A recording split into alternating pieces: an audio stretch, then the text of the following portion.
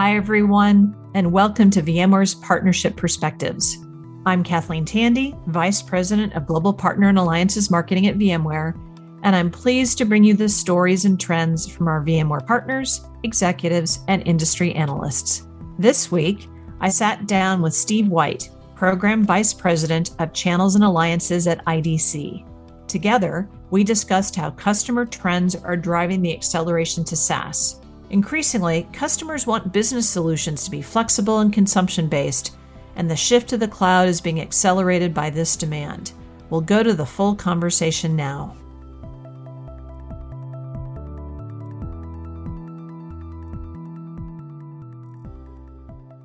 Well, Steve, welcome to Partner Perspectives. It's great to have you with us today and great to get to catch up with you. It's been about 3 or 4 months since you and I had a chance to get together at Empower, VMware Empower, and talk about trends in the channel and what's going on with partners and trends in the business. And if there's anything that has happened since we last talked is the market hasn't slowed down. The pace of change hasn't slowed down. If anything, I think change has accelerated. So really happy to get to this opportunity to talk with you about the latest trends and dynamics that you're seeing in the market today. Well, thanks for having me. I appreciate it. So let's start with sharing some context for our listeners. And can you describe for our listeners what your role is with IDC and how you work with channel partners? So I'm what's called the Program Vice President of IDC's Channels and Alliances Research Team, which means I lead a team of research analysts who look at partner ecosystem trends. We work with lots of clients, as in vendors across the market, and we also speak to lots of partners as part of our research, really to understand partner impact of what trends are going on and the kind of value of vendors working with them. One thing I like to say, and it's kind of resonated well recently, is I like to say we have no brand preference with the vendors that we're dealing with, but we're just looking to get better outcomes for vendors with those partners. So we definitely bring that partner point of view into the conversations that we have. We're out talking to partners all the time. Of course, we bring our particular lens to it. So I think there's real value in the role that you deliver in sharing that neutral voice. It's interesting because partners are kind of safer to tell us some things that they may not want to tell the vendor directly, and then we can aggregate that finding. So we often, in a kind of a cute way, say it's a bit like them talking to Dr. Phil. They can kind of let loose a little bit, and there's no kind of downside to it. We're just looking to actually look for better outcomes again, which I think resonates with the partners as well. That's great. And Steve, you and your team just completed a major piece of research on behalf of VMware around the services market. And as we're looking at this huge services opportunity and the important role that partners play with services as we shift to subscription and SaaS, could you tell a little bit for our listeners, what was the purpose of this research? What were we hoping to learn? What were you hoping to learn? Kind of the process that you took, and what were some of the key findings? Yeah, so I think VMware went into this working with us with a couple of theses they're looking to validate around what we would call the services multiplier. So for any given vendor, for every dollar of that vendor's technology, there should be a multiplier of services or IP-related opportunity for those partners. That was kind of one of the theses that we were looking to kind of validate. The other one was this theory that there was more of a catalyst effect for partners who engage more deeply with customers.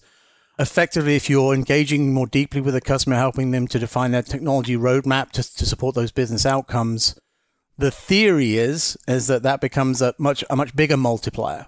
So that was what we were looking to validate. And the obvious potential there are services as you go through that life cycle with the customer as you help them build the roadmap.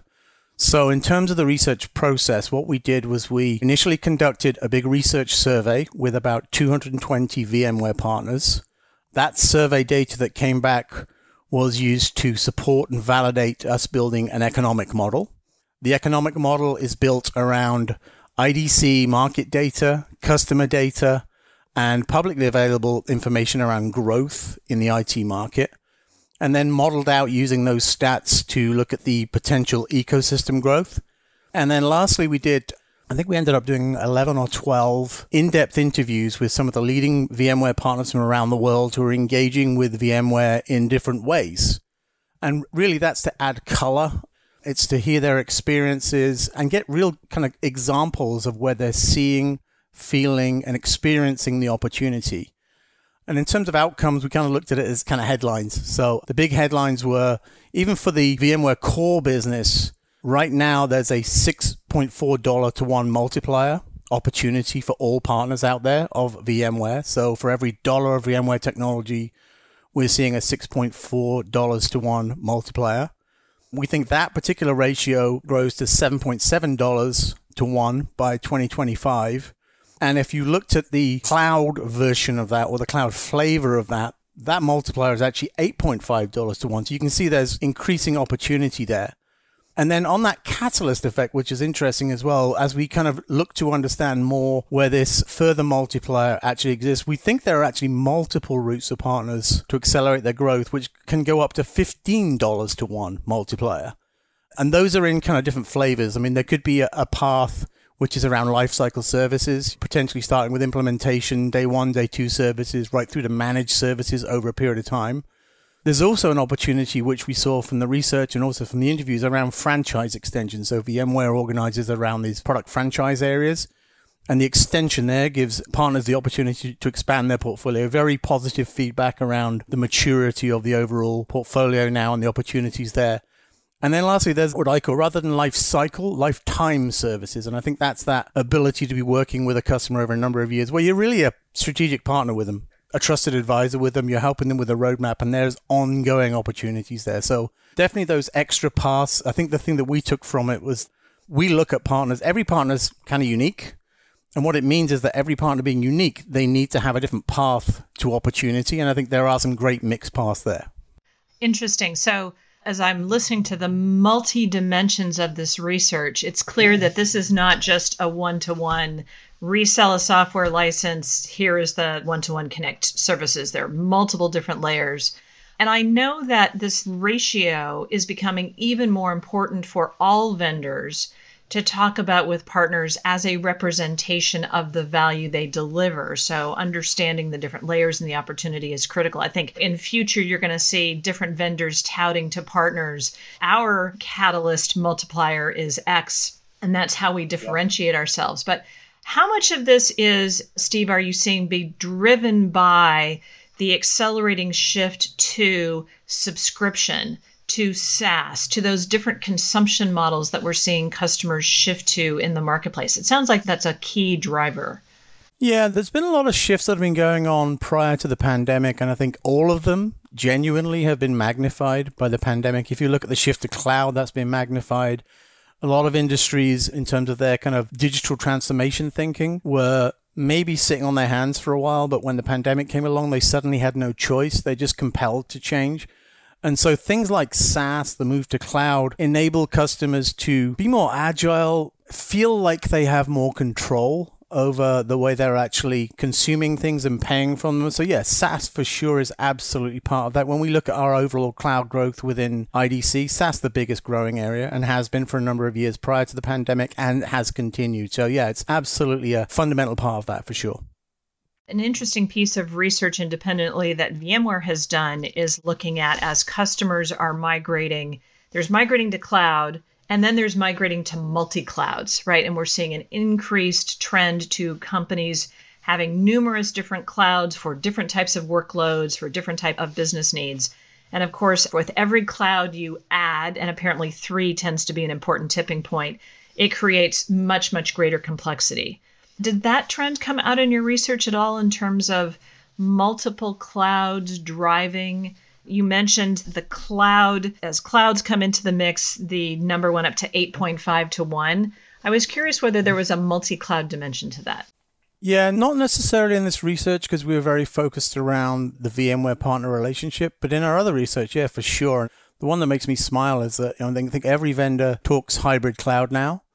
And then we're now adding the multi-hybrid cloud or hybrid multi-cloud into that statement. I think the reality for all customers is, yeah, absolutely. We're at that stage now where customers know more. We're also at the stage, very candidly, a lot of our research from our infrastructure side says that customers are now looking to repurpose workloads as well. So in and out of cloud locations from public to private. Candidly, I think it's getting more and more complex. I don't think it gets easier. There's definitely some research we saw recently where we're saying from customers generally, we're looking to work with fewer clouds. Because, if you kind of multiply the effect, and we've heard of large customers in Europe, North America, They say they have 650 different applications. Now, if all of those are from different vendors, managing that becomes a job in itself. So I think that complexity becomes a little bit out of control. So we're going to go through these stages, I think, where it kind of flexes and then people want it back under control. And I think we did hear a lot of that from the partners that we spoke to around the research, is that in terms of the VMware story, that's a very strong story in terms of bringing that hybrid cloud infrastructure together. The 600 plus application numbers sounded high.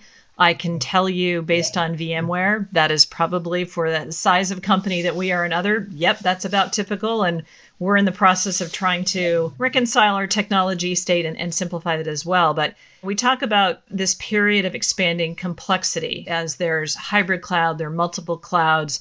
Security then becomes even more of a problem as your attack surface expands. Then there's the whole aspect of how we're seeing expanding remote work and hybrid work, which creates greater tax on that. All of those things I'm thinking, Steve, that's complexity. All of that means greater opportunity for partners and services. Is that what you're seeing? Yeah, 100%. I think all of the opportunities reflected in the changes in customer demand that were not only prevalent before COVID, but they've also been magnified now. So before COVID, we were seeing lots of trends around customers looking for complete solutions. So all of those areas you mentioned, remote work has obviously changed dramatically in the last 18 months. Cloud has been magnified. Security is everywhere. Security is probably the most disaggregated market we look at. The sheer number of suppliers. We actually talked about security at one of our recent alliances councils, and we had a great supplier who put up probably the scariest chart I've ever seen, which is all the security touch points that they deal with. And the touch points were unbelievable. And then he said, and that's just the ones that we're managing, and we don't even get into partnerships yet working with others. So security is a very challenging area, I think. I think it's a massive opportunity to help customers take control. But it's probably the benchmark of the area where great partnerships can really, really come into play. I think if you think about all of these trends that are being driven, I mean, most of it's driven by these customer needs. COVID compelled customers to change, compelled many industries to suddenly digitally transform if they had been sitting in their hands. And there's loads of examples, like education had no choice, healthcare had no choice, and the list goes on. But I think that drive towards customers wanting outcomes, which means solutions, total solutions, means that the services are a fundamental part. A lot of the partners we spoke to really kind of have this services continuum, if you like. And so utopia for a partner, and in many cases for a customer, is managed services. We're seeing a lot of customers now, a bit like the outsourcing trends kind of 15, 20 years ago, where customers are saying, some of these things are not my core business. I don't want to be investing all this amount of resource here to try and manage these things when you're a specialist in this area, and I'd love you to manage it for me. So we're seeing a big trend towards managed services for sure. The only other area I think in terms of upside that we're seeing is this, and it's all related to this move to the cloud and kind of modernization of IT, is app modernization. So that's just growing in importance for most companies. Similar to you were saying with VMware, there's probably been a period of time where there's been very much empowered employees using applications. At some point, you need to take that under control and then really look, what's that overall controlled strategy going to look like? So I think app modernization, we're hearing a lot of opportunity areas, and I think that's great value for customers as well. Yeah, and the app modernization and security are absolutely related, because as you see sprawl, individually feeling empowered to go online to application vendors and cloud hosted and swipe their credit card, every one of those expands the security risk for companies, which we know is becoming top of mind as we see articles every day. So you were talking about managed services also as being then one of the ultimate business models and a great opportunity business model. All of these practices, and security I think of particularly, they don't happen overnight, and they don't happen without significant investment for partners. I mean, this is managed services as well as building a business model with infrastructure and capability, and it's a whole new growth area. How are you advising partners on their investment approaches to taking on these businesses? And I can imagine data like the Catalyst effect is important in understanding that. But how is IDC working to advise partners on what probably need to be some very strategic business decisions and where they're taking their businesses? We again try to found the majority of this where we're seeing demand, where we're seeing that kind of change in demand. So there's definitely a customer motion where customers are moving towards solutions, total solutions. They really believe in digital transformation as well. The amount of industries now, it used to be a buzzword. It isn't a buzzword anymore. It's how can I modernize my business? How can I digitize my business? Digital transformation may have been the kind of marketing term, but I think they're all looking to do it. And I think that's what drives everything. So when we talk to partners, we're saying you need to be looking at your mix of business effectively. And you're right about those practices. The practices are interesting. So we're always impressed when we speak to partners because they're all great businesses in their own right. They're often very unique and very different. But they're all super smart people who are saying, I'm timing when I can make the next bet. I'm looking to pilot areas. I think the thing we do say is keep super close to your vendor partners because there's a reason that vendors are actually building the materials and the portfolios and the enablement that they have, which is they see the opportunity coming. They probably have more resources to you to be able to go and find that stuff. So keep close and look to invest early. So trying to be agile around those practices is a good way of doing things. Honestly, when we've done a lot of research over the years, as other vendors have gone through big changes, the best partners are the ones who move first. And it's interesting. They don't always invest wholly first, but they may create a kind of a pilot practice or maybe an extension to another practice. But it's kind of fundamental for them to keep evolving with the market because I think you mentioned it and I mentioned it before is I don't see this change slowing down. I don't see the complexity slowing down. And all of that is opportunity. That's multiples of opportunity. So if you think about AI, for example, a couple of years ago, we're saying, that's never going to happen. It's kind of mainstream already. Like, how quickly does that happen now? And I think that's very interesting, partners, to say, you've got to be thinking, how do I keep refreshing, adding the right specialization areas, differentiate myself, or find other partners to work with who can fill that gap for you to do those complete solutions. That is a really important point, Steve, that you raise. And that's something that we as a vendor are absolutely seeing, given the breadth of our portfolio. Although we have some amazing partners, I think we now have between 10 and 15 who have all of what we call our master services competencies, which they have deeply invested in practice capability around our franchises. But there are thousands of partners, thousands and thousands of partners who work with VMware. And we have probably less than 15 who have all of them. So helping partners connect with each other and complement each other, I think, is critical. I think we're going to see more of that. And I know VMware is leaning into looking at how we can help facilitate with that with our partners. Yeah, we do too. And it is happening. And we see it in lots of different ecosystems. It tends, honestly, to, at this point, to be kind of deal by deal. But what then happens is it's a bit like when partners create a partnership around a deal, then they can replicate that. It's a bit like creating products. You can kind of replicate. It's a bit like creating services. You create the IP and then you can replicate again. So I think that kind of business muscle is an interesting one to be building. There are some folks who are really good at it, but it's also a mindset, which is interesting. So we did some work with probably the largest vendor in terms of numbers of partners a few years ago, and they had this theory about it. And what we found was that 50% of partners were saying, what a great idea. And 50% said, why would I introduce another partner into my customer? And that's still the balance. There's still that. There needs to be a mindset around this, which is to say, I'm going to be great at what I do. I'm going to be very deep in what I'm doing. Another mindset that I heard a few years ago from a vendor that I liked a lot, which was they were talking about skilling of people, but I think this applies to partners, just kind of T-shaped people. So you have the kind of narrow part of the T where you are good in a few things, but you're very deep in one area. And I think that's good with partners as well. So you can see the overlaps and it can be very clear where I play and where you play. Absolutely. Wrapping up on the research, I just want to give a chance for you to comment. Was there anything in terms of the findings that surprised you? And I'm sure because you talk to partners every day that we're not surprised that there is a catalyst effect, maybe about some of the particular aspects. But I was wondering if there was anything that was, this is interesting and it's leading to, we're starting to see some shifts in the channel and this is another indication. Nothing massively surprised me. The only thing that surprises me is that generally when we do this kind of work with any vendor, when they're going from somewhere to somewhere and their partners are coming with them. So think about VMware. You've had a pretty dramatic portfolio change over the last few years. This isn't the old VMware anymore. This is a very different company. And it was interesting to hear that from the partners. That didn't surprise me, but it was interesting to hear how positive they were about it. But what's interesting is when you have that change, I think the only thing that probably surprised me is the continuum still exists. So you still have a bunch of folks who are heavily vested in services already. Talk about those partners with the whole master services. I think they were most of the guys we spoke to who were very much on that front end. But you also have a bunch of partners who still have a very good existing business. And it's maybe more resale based. And maybe services are part of the bill of materials that they sell, so they don't kind of call them out as much, the implementation side, but they still have a very good business, and they are still part of that overall multiplier effect. So that doesn't shock me, but it always makes me kind of raise my eyebrows every time that we see it. And we see it in every single ecosystem that we deal with. So there are partners at either end of the spectrum, if you like. I think the movement towards the right side, kind of more services, is definitely the way that everyone needs to go. And, there were some partners who said to us, do I need to care more about services? And we were saying, in our opinion, yes, you do. Which I think is the key takeaway.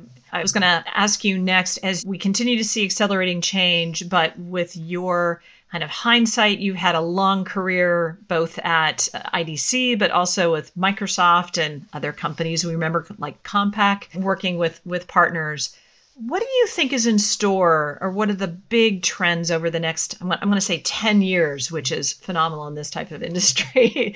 We could probably have flying cars in 10 years, but although I think that's happening now, as we look forward, given the range of perspective that you have, what are you most excited about, or what do you see as the biggest drivers or trends that we're going to see unfold over the next 10 years? It's interesting. When you ask us to look 10 years out, I think it would all need to be a genius to see that these days. This week, other human beings were in space, which kind of shocked the hell out of me. So, who saw that coming? I do think most of the impactful trends that are happening today will still be there, because I think most of those impactful trends around customer success over the last few years, it's just made me smile a lot. Being an ex-Microsoft person as well makes you smile a lot, which is like, we didn't care about customer success before. Like, it's a surprise. Yeah, it's a new idea. Why wouldn't you want your customers to be successful? I think that customer centricity, the solutions, the business focus, the industry centricity, really putting your customer at the center of that. I have this vision, which is effectively 3 concentric circles. There's the technology suppliers, there's customers, and there's the delivery folks or the partners. And those 3 concentric circles, the center is where success lies. So there's partner success in there, there's supplier success, but there's also customer success. Customer success is the thing that I think is the big kind of focus, if you like. I mean, a harsh way of putting it is be prepared to change, because it's just going to continue to change. We say to folks who are building partner programs, this is a boat journey with no end port. You're going to have to continue to change because everything's going to change. Look at consumption pricing this year, which is kind of blown up for everyone. Should be no surprise because SaaS models have been like that for years. So, but suddenly all of the other players are actually doing this. 10 years out is probably going to have a very healthy dose of automation and AI in there. And I think that's one of the things where, again, you have a split view on this, which is this replacing jobs? Well, it's actually putting people in jobs of more value. And I think, again, that's where partners can add more value. And I think that's just multiples of opportunity looking forward. We could have a whole debate on the future of AI and is that going to eliminate jobs, change jobs, drive jobs? That's a whole nother conversation in and of itself. But I think as you were sharing your insights, I think one of the things that was popping out to me is how data and the vast quantities of data and the digital platforms that people have, I think are fueling part of this almost revolution, because it's that data, the AI that allows you to have and understand the insights, allow you to have so many different lenses of customer centricity, down to micro segmentation, which can allow people to manage their businesses in fundamental ways that I don't think we've seen the end of as we continue to just be on this stormy sea of change. Yeah, I think we're just entering this phase around data. What's interesting is a lot of the very data-centric companies have been talking about this for years in terms of the explosion of data. And I think there's been a number of forces come together now, including the pandemic, which kind of forced people to look at it much more clearly, was where we now have the technology, we now have the data, we now have the ability to transfer and use the data and then really get the insights from it to drive more real-time outcomes. So I think all of that has kind of come together in a very short period of time. But I do think we're just entering this phase and it's going to explode. And you're already seeing it in retail and other areas where we're all being bombarded now with offers as you move around with your GPS device and those kind of things. But I think we're just entering this phase. I really do. So wrapping up on, and I want to talk about the other big shift that we're seeing, which is in the transformation of work and what the impacts are. But Steve, what keeps you so engaged with the channel? I mean, you've been looking at partners and spending your life with partners. I won't ask you for how many years now, but what keeps you with all of the different really fascinating areas of the IT industry and areas you could go? What keeps you anchored with partners in the channel? It's interesting. I've had this conversation with a lot of folks who are working in partnering. So over the last 6 to 12 months, or probably even the last 2 years, we've had a lot of vendors say to us, do you have anything around the basics of partnering? Because there are a lot of folks who haven't had those experiences of working with partners. And I think when you do, and so for me, I'm always super impressed. I mean, we are super lucky within IDC. My team, we're in a channels and alliances group. So we work with people who work in partnering, who are generally people who work well with others. So we're very fortunate. I feel very fortunate that most of our clients, I love dealing with our clients because they're so open-minded, because the trends are the trends. But they're about best outcomes with a mix of vendor, partner, and customer. And I think that's where you get great outcomes, is where you get those different views. I started at IDC 2008, and I was working in strategic alliances. I'd have to say, as I got into alliances, I learned so much from our clients around alliances. And I'd been working in it a little bit before at Microsoft. But what I learned around alliances is they're potentially the biggest force multiplier for any technology vendor. However, they're the most undervalued areas, one of the most undervalued areas in the business, because of the complexity and potentially the resource and aligning two big companies, those kind of things. But that I found fascinating. But again, when you get that working well, it's dynamite. It's absolute dynamite. And again, from my point of view, and I love working in partnering because everything's always evolving. I'm fascinated by the way that partners have changed. I mean, we spoke to a very software-centric partner probably 2 or 3 weeks ago, who, if I spoke to them 18 months ago, would have been talking all about the resale model that they had with various vendors, and they were a machine. They now sound like an Accenture. And it's fascinating to see that change, because they've realized that kind of pure resale-only model is going to be more limited in the future. So they speak to customers about business outcomes. They speak to customers about business process, and yet they were a software-centric reseller, which is fascinating to me. And I think that's not going to change. There's going to be some really smart partners out there doing some really cool stuff. We actually bring partners into our leadership councils to bring real partners in to say, hey, this is what we did. You know, very industry-centric partners who said they found a niche. And they found a niche because they had great technical ability. They found a group of customers who needed that, but they needed it in their own language, and they created a great business. So that I find fascinating. I really do. Well, I think there will be no lack of change or trends that are going to continue to be fascinating to keep you engaged, to keep me engaged, and those of us looking at this market. One other dimension of this, I'm curious whether it came up in your research, is all over the news today is what Forbes described as the Great Resignation.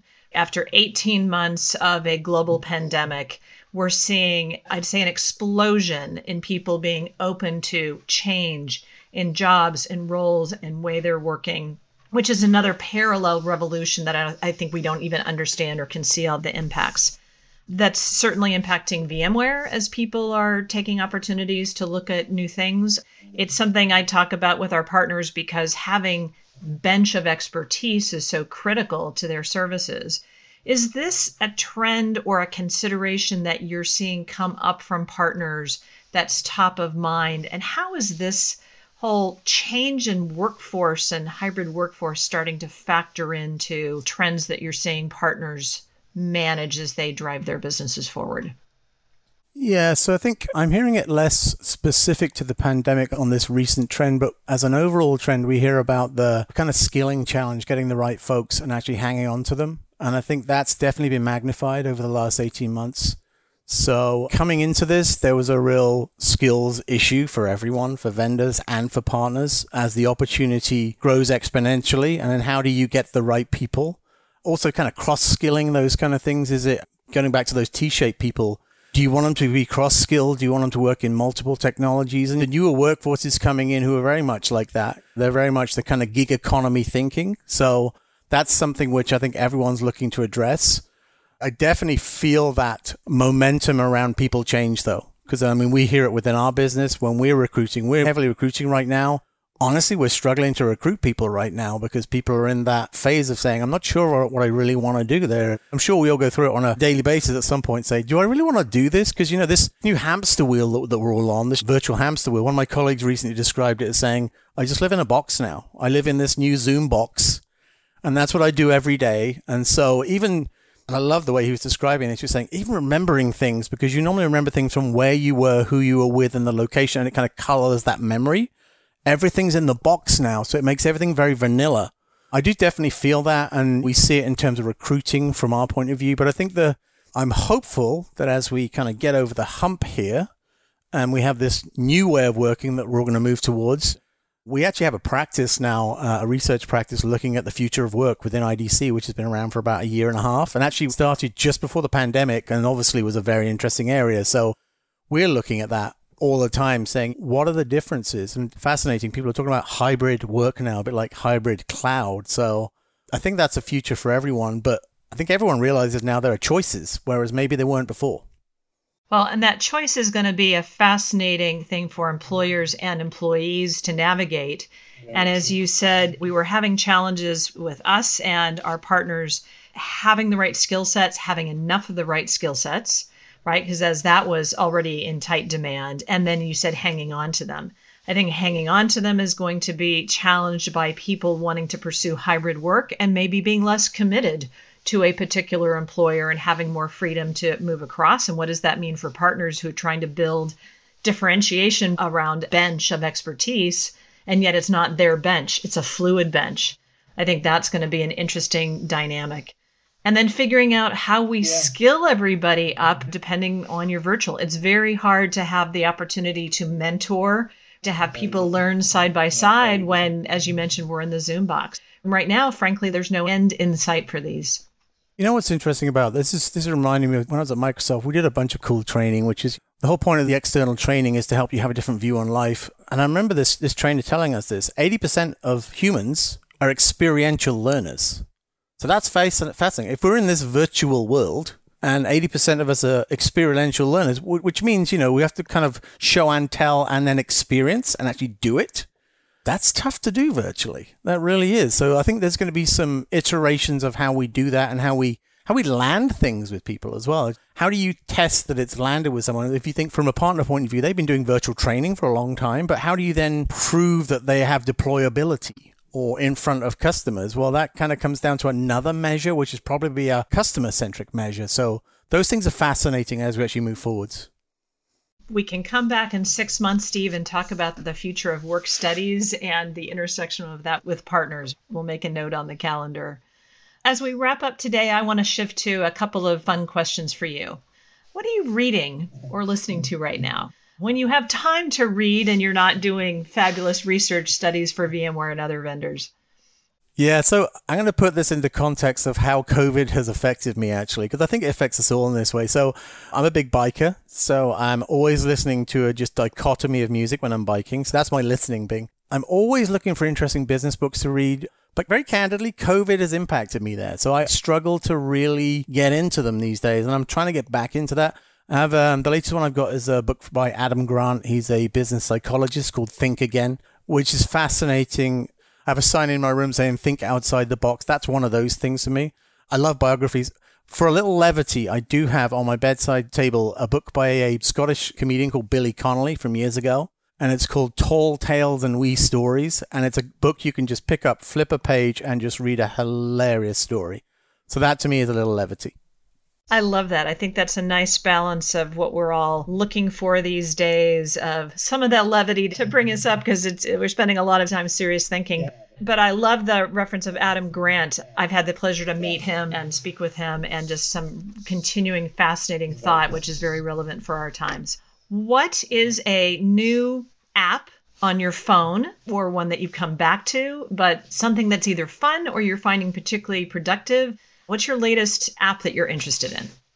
I wouldn't say it's the latest one. I think it's one that I've come back to more and I use it all the time, which is WhatsApp. And that's contact with family. That's fun groups of folks that I keep in contact with. So my golf buddies, we have a group. My fantasy sports buddies have a group. And so that's one of the contact mechanisms. I do love with WhatsApp. That's kind of platform independent, if you like. So you're not tied to an Apple device. You're not tied to others. So it still stuns me that I can talk to my family who are 3,500 miles away and we can see each other as if we're there. So yeah, use that a lot. Use that an awful lot. Oh, that's great. And in the spirit of a technology, which is having people be connected, what technology do you think will be the most disruptive for our industry over the next 3 to 5 years?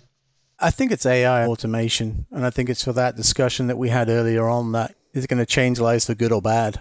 And I think there's so much to it. And there's also so much information we have now around these social platforms where they've been using algorithms, automation, AI to make us do things that we don't want to do. So that's some of the bad side that we're seeing. And I think as that surfaces, I think that's going to be fascinating. But I do think it's a massive boon for everyone. I mean, automate all of those things that you shouldn't be spending volumes of time on. Well, between AI and automation and the future of work, Steve, I look forward to inviting you back for some other fabulous conversations because we have lots to keep talking about. But for today, I want to thank you so much for joining us. It's always a pleasure to talk with you and to talk about trends in the channel. And I think the one big word that I'm taking away from our conversation today is change. It's not slowing down. It's accelerating, if anything. But in that change is opportunity for everyone who wants to be on the leading edge and be bold and lean in. Changes, I mean, get used to it. It's going to change nonstop. And I think we have to get more of a comfort level with it. And you have to get through that change curve quicker. All right. Well, with that, changing quicker, we're going to wrap up today, Steve. And thanks so much. No problem. Thank you for having me.